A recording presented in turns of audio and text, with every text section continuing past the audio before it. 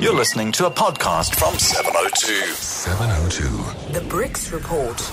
China. With Dr. Martin Davis, and of course he's the Managing Director for Emerging Markets and Africa at Deloitte. Martin, good morning. Hi, good morning, Stephen. How are you today? I'm well, thank you. So China is still churning out a new billionaire every 5 days. That's very slow for China, isn't it? Pretty staggering, Stephen. A report came out this last week that no longer does the United States have the greatest number of billionaires. It's now China. And as you say, 67 new billionaires last year. That's about one every 5 days. This is unbelievable, and just talks to the massive creation of wealth in Asia, but particularly China in recent years. And some commentators saying the major driver of this wealth creation has been technology. Technology that sort of Asia is the land of implementation, integration of different technologies, things, fintech, etc. I think most importantly, particularly in the context of our part of the world, these billionaires are not coming from commodity or resource assets. They're coming from new sort of service-driven companies. And I think that's really what explains the rapid growth and creation of wealth in this place, in this incredible economy called China. It's incredible when you unlock value, when you unlock people and you create an inclusive economy rather than, what's that phrase, an extractive economy. And then also they've got the next generation of high-speed rail. Yeah, Stephen, in China these days, what is almost train travel has negated flying, because the train speeds on average about 300 to 350. So put that in perspective, Beijing to Shanghai is about 4.5 hours. That's a similar distance between Cape Town and Johannesburg.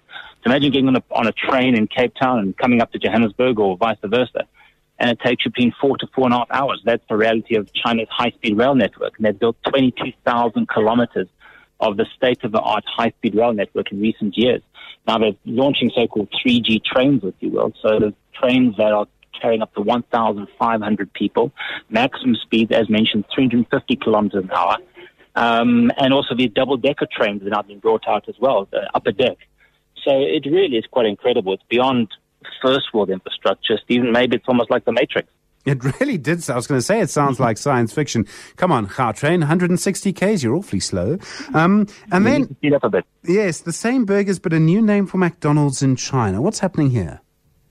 Yeah, well, McDonald's is like Yum Food, think KFC and Pizza Hut and the like. I've been incredibly successful, Stephen, in recent years in China's economy. McDonald's has something like over 2,000 stores, 2,800 stores across China, adding another 2,000 over the next 5 years. I think that's nudging 5,000 McDonald's in China, somewhere in between by 2022, 2023. And interestingly, they're just sold out by a Chinese consortium that's paid over $2 billion for these Chinese, or to McDonald's in China, and decide to rebrand. So McDonald's will no longer be McDonald's. The Chinese name, and Stephen, best you know this, so you can order a Big Mac. I guess that'll stay the same next time you're in Beijing. There's Jingdongmen, which literally means golden arches. So no longer McDonald's, now it's Golden Arches restaurant. Same menu, just many more restaurants.